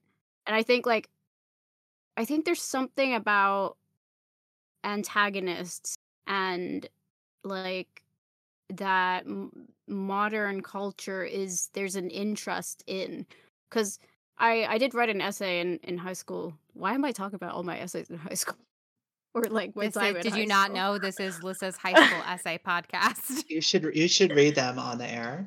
You really I should, should. honestly. I would love to hear A them. story is only as good as its like antagonist was what I looked at, and it something like Dracula, that's the whole story, that there's this big bad thing that the is causing chaos or doom to the world, and it's this kind of the story of the protagonist getting rid of the antagonist, but it's also a lot about the antagonist, because if it's depending on how good your antagonist is, it's gonna determine how good your story is. And Well, I think also, it goes. mm, yeah, go on. I was gonna say, I think when we were talking earlier about how the Gothic genre kind of embraces what's different, I think that's part of why villains appeal to people, Mhm. because they see in these villains a way of behaving that they themselves cannot act upon in their own lives. And yeah, we might, if we had our choice between, do you want to be Captain America or do you want to be I don't know, maybe this is not a bad choice to say be Loki. I think everybody wants to be Loki, but Yeah. we'd like to imagine that if the opportunity presented itself, we would be the good guy. But there's a certain attraction for villains because they are free to sort of do whatever they want, even if that thing that they want is terrible. The heroes are not free in the same way. And I think that there's a part of us that feels drawn to that. It's also just an issue of the villains are often splashier. The eye is They have more drawn to depth them. to them. They have more depth to them. They're more interesting, I think. Yeah, a lot of the that was a time. point. That was a point that I was going to bring up because we only want to be villains and we only want to read about villains when they're good villains. And I think that can kind of go in because we try to on this podcast, list the good and bad things, and we've criticized them a lot and then we've contextualized them a lot. But I do want to say for both Soth and for Strahd, traditionally in terms of literary construction, I think these are two good villains, mostly because you can tell why they're doing what they're doing. And sometimes when you get into genre fiction, especially sword and sorcery, and even Marvel used to have, they're getting better at it, but Marvel used to have a villain problem where most of the villains, their stories were very generic and you could never identify with them. You could never see, why are they doing this? And they were just evil for the sake of being evil, or they had one really bad thing happen to them and nothing was fleshed out after that, and they just felt incomplete. But ever since they really put a lot of money and time into Loki and saw people's reaction to Loki, I think that was a turning point for them for Marvel, because now they're coming up with, people really like Thanos because they know while Thanos is awful and what he did was awful, you can still see why he did it. And an even scarier part, you can see how somebody could snap like that and really do actions like that. So I mean, was that a pun when you said they could snap like that? It wasn't intentional, but you know what? Yes. He literally snapped his finger. Literally snapped his finger. I have an example Yes. for Thanos specifically because I was in the movie theater and I watched a double feature of both of the movies back to back, the first part and the second part, having not seen them, either of them, before. And I turned around to the person who I was in the movie theater with, and I was like, I'm a bit concerned, because I can sort of see where Thanos is coming from, and I feel like that is a problem. She just kind of turned to look at me and with a horrified look and just kind of didn't say anything. I mean, we were in the middle of the movie, but I understood where he was coming from. That's not a problem. Does that make me a villain? No, I don't think that's a problem at all. I think that means that it's a very well written villain, because as much as we hate to admit it, there are villains in real life, and there are a lot of circumstances that led that person to do what they did. We've had a lot of conversations about killers and serial killers this episode, which is just, par for the course when you're talking about villains in D&D, especially ones who killed a lot of people. These people have backstories too. They have motivations that everybody has their breaking point. And when you see that represented in fiction and you see it represented well, and you're like, oh God, I can see exactly why people did this. I think my example is, while it's not a good movie, I'm going to preface this by saying it's not a very good movie. The second Fantastic Beasts movie, I think, had a really great ending scene, or an ending sequence. So spoilers if you haven't seen it, but it's revealed that Grindelwald, who is the big bad villain of this supposed trilogy, I don't know if it's still going on, but supposed trilogy, he's basically the big bad, and it's revealed that he is basically building up this army of really bad wizards.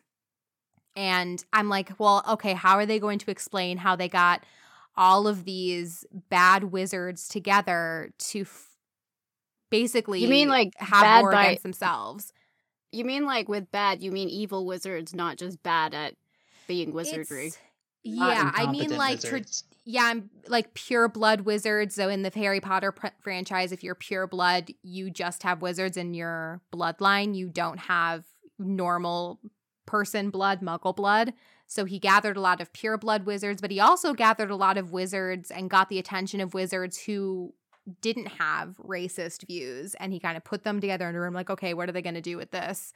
And then at the end, he gives this grand speech and shows this basically projection of World War II.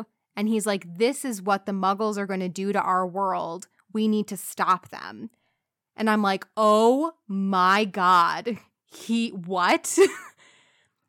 And it was just this, like, a chill went down my spine because I still maintain that that's a really fucking good way to recruit people to kill muggles and to kill non-wizards, is you show them a projection of like, hey, because in the timeline of this, they'd already had World War I in the Harry Potter universe, I guess. And so he was projecting, hey, the muggles are going to fuck shit up again. We have to stop them. And I'm like, all right, this movie sucked up until now, but I'm interested.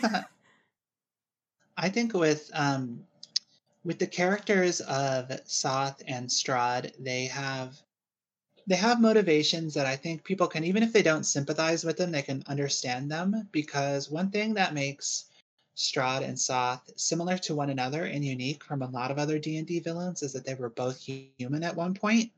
So when I was doing a search for best D&D villains to get a sense of, what the rest of the field looked like. And most of the other villains that are described as the best villains are monstrous. So they have beholders and they have dragons and they have other things. But Soth and Strahd were once human, and they made the decisions that caused their downfalls as humans. And I think in a sense that makes them more interesting characters, because even though they're monsters now and they've got all these powers, we can understand them in a way that we can't understand a dragon or a beholder. There's a certain familiarity to Soth and Strahd. And if you look at Strahd, his obsession with Tatiana, it's obviously it's sick and it's dangerous, but everybody's had that position. Yeah. Everybody's wanted to be with someone who was with someone else and felt that envy that you couldn't be with that person that you wanted to be with. And in terms of Lord Soth, everybody's been in a relationship that wasn't working out before. So I think that, cool motive, it's still murder, but we can understand a bit of what drove them to the dark side in the first place, even if we don't sympathize with it. And that makes him more relatable than a dragon who just wants treasure. Yes. Yeah. So I think it can be very safely argued and stated in our opinions, but, our educated opinions, I would say, that these characters are good characters. But this is the Slovenly Trolls podcast, and we need to focus also on the women's, on the wonderful women in their life that unfortunately passed away. They're fictional women, but I still feel like we should hold memoriam to them. I'm sorry. Yes, the plot device, the plot devices that have passed away. Because I think my biggest critique, because I kind of want to end out this section because we're just about out of time again for this last section of ours, but I kind of want to end this section in how well if these villains aged, specifically when it comes to using women as a way to make them sympathetic. Because again, we are very aware that we're critiquing these characters in a millennial, new age, feminist lens. And I also want to put the caveat that I understand from a writerly perspective, from an English perspective, not all characters can be fleshed out. That's a lot of work. I understand this. I know that not even characters in backstories, sometimes you don't have the time, or it just doesn't make sense to flesh out all characters. I understand this. But, my biggest gripe with this is that even in the 80s and knowing when these characters were written, it still rubs me the wrong way that there are two male protagonists. Wow, I call them protagonists. Look at all this talk about like sympathetic things, and now I'm thinking these people are protagonists. Villains, killers, monsters. I still think that these two villains, like, they have way more in common with their backstories, and they both have dead women in their wake and dead families in their wake. And I think that's just kind of inherently problematic to have two of your pretty iconic villains, very well written villains, but two of your most iconic villains have a pile, basically, of dead women in their wake. Like, how well is that? Even if they did use it for sympathy, and even if, you know, it was of the times, how well do we think that that is aged? Because it's still, I can't quite put my finger on it, but it just rubs me the wrong way, because there are other ways to make your villain or make your character sympathetic. Like, there are a lot more ways.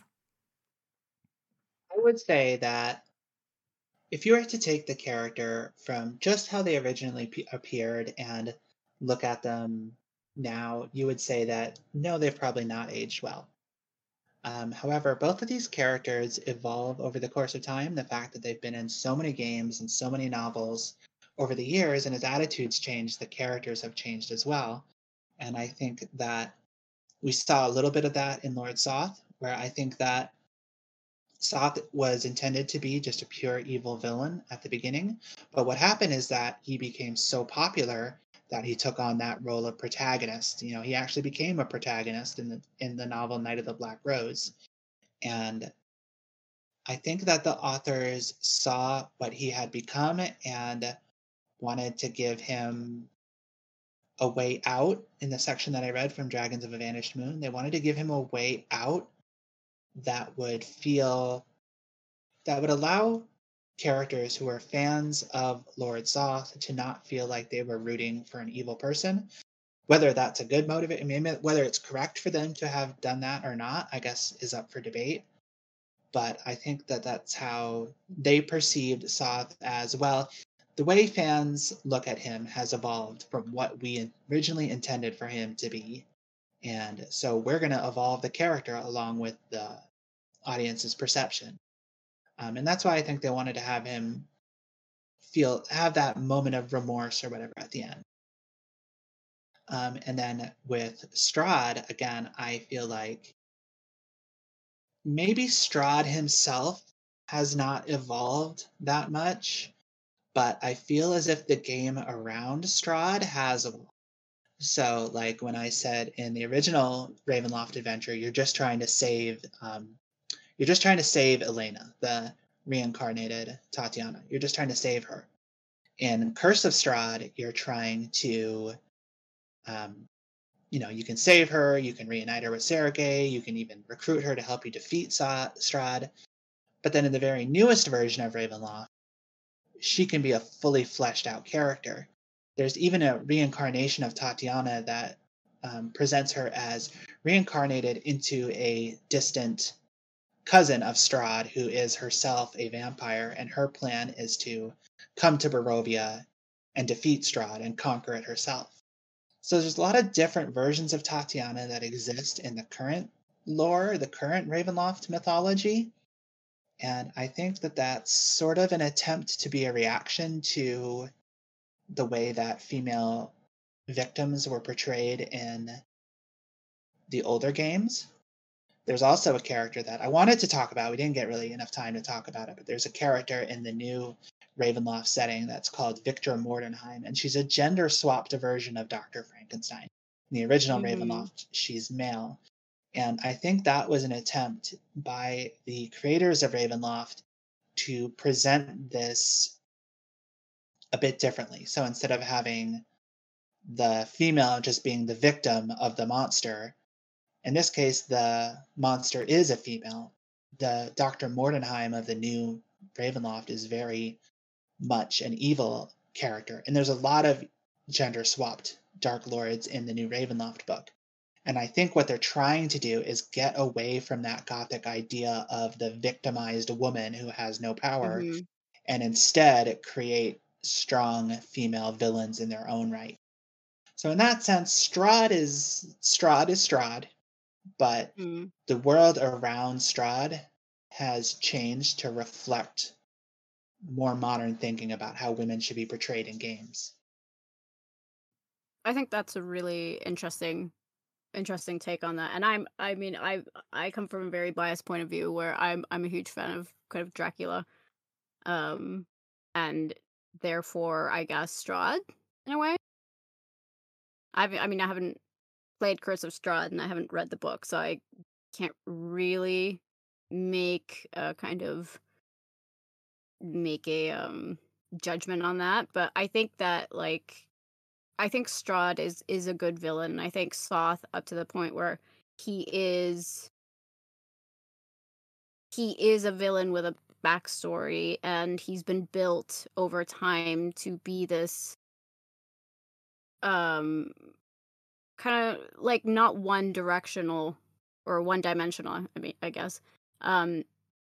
Not one dimensional villain. So I think that the villains have aged well.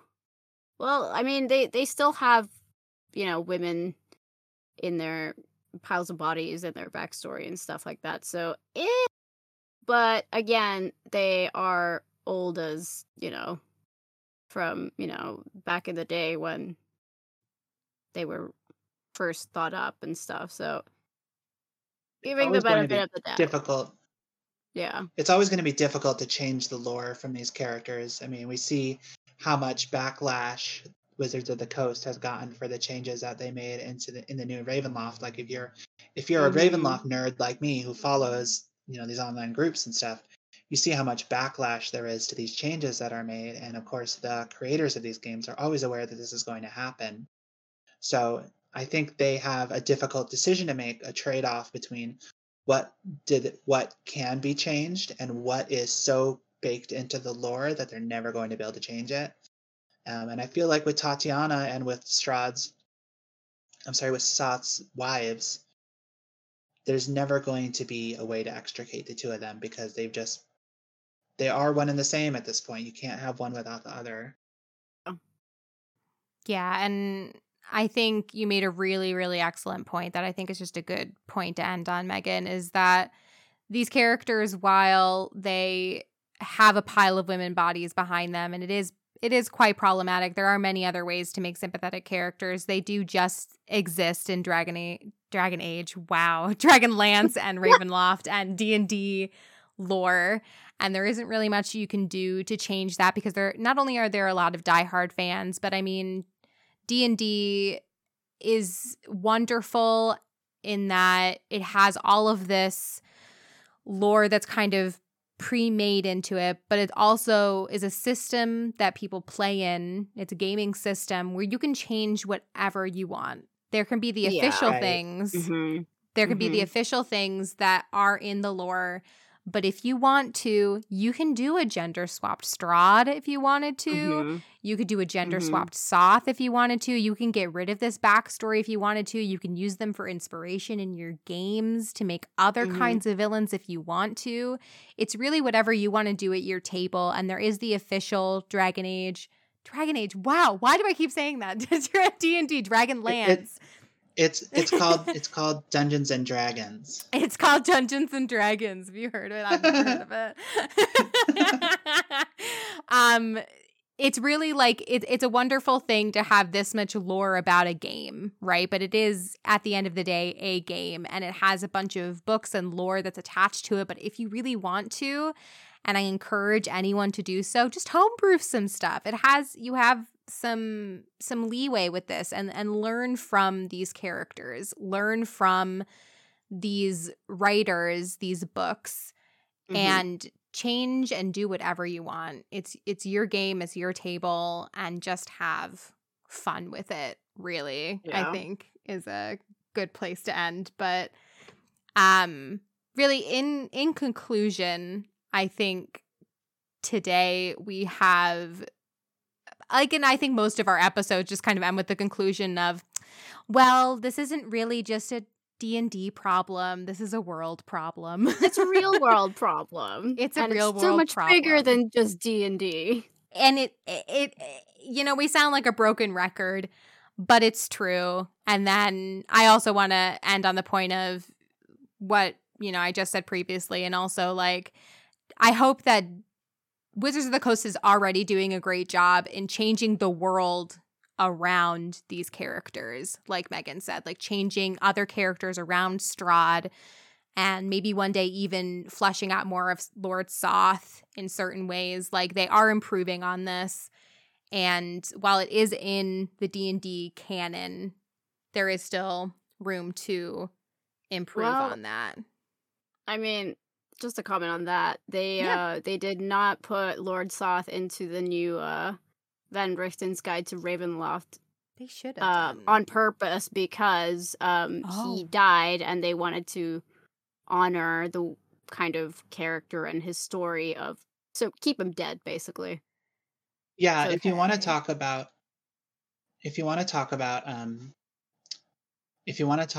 Lord Soth and his switch from his switch from Dragonlance to Ravenloft and back, we can do that for another hour.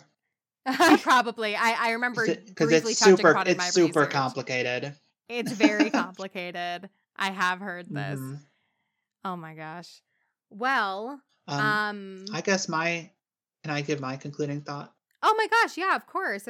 And then we'll, do the whole spiel. So my concluding thought would be that there are problematic elements baked into these characters, and there may not be a way to extricate them now. But if you're a modern person playing the modern game, the way Wizards of the Coast is changing things really makes it possible for you to reinvent these characters and maybe not change the past for, you can't go back in time and save Tatiana, but you can have her reincarnated as a form that's ready to kick Strahd's ass and get revenge for what he did to her. And I think that's a cool idea.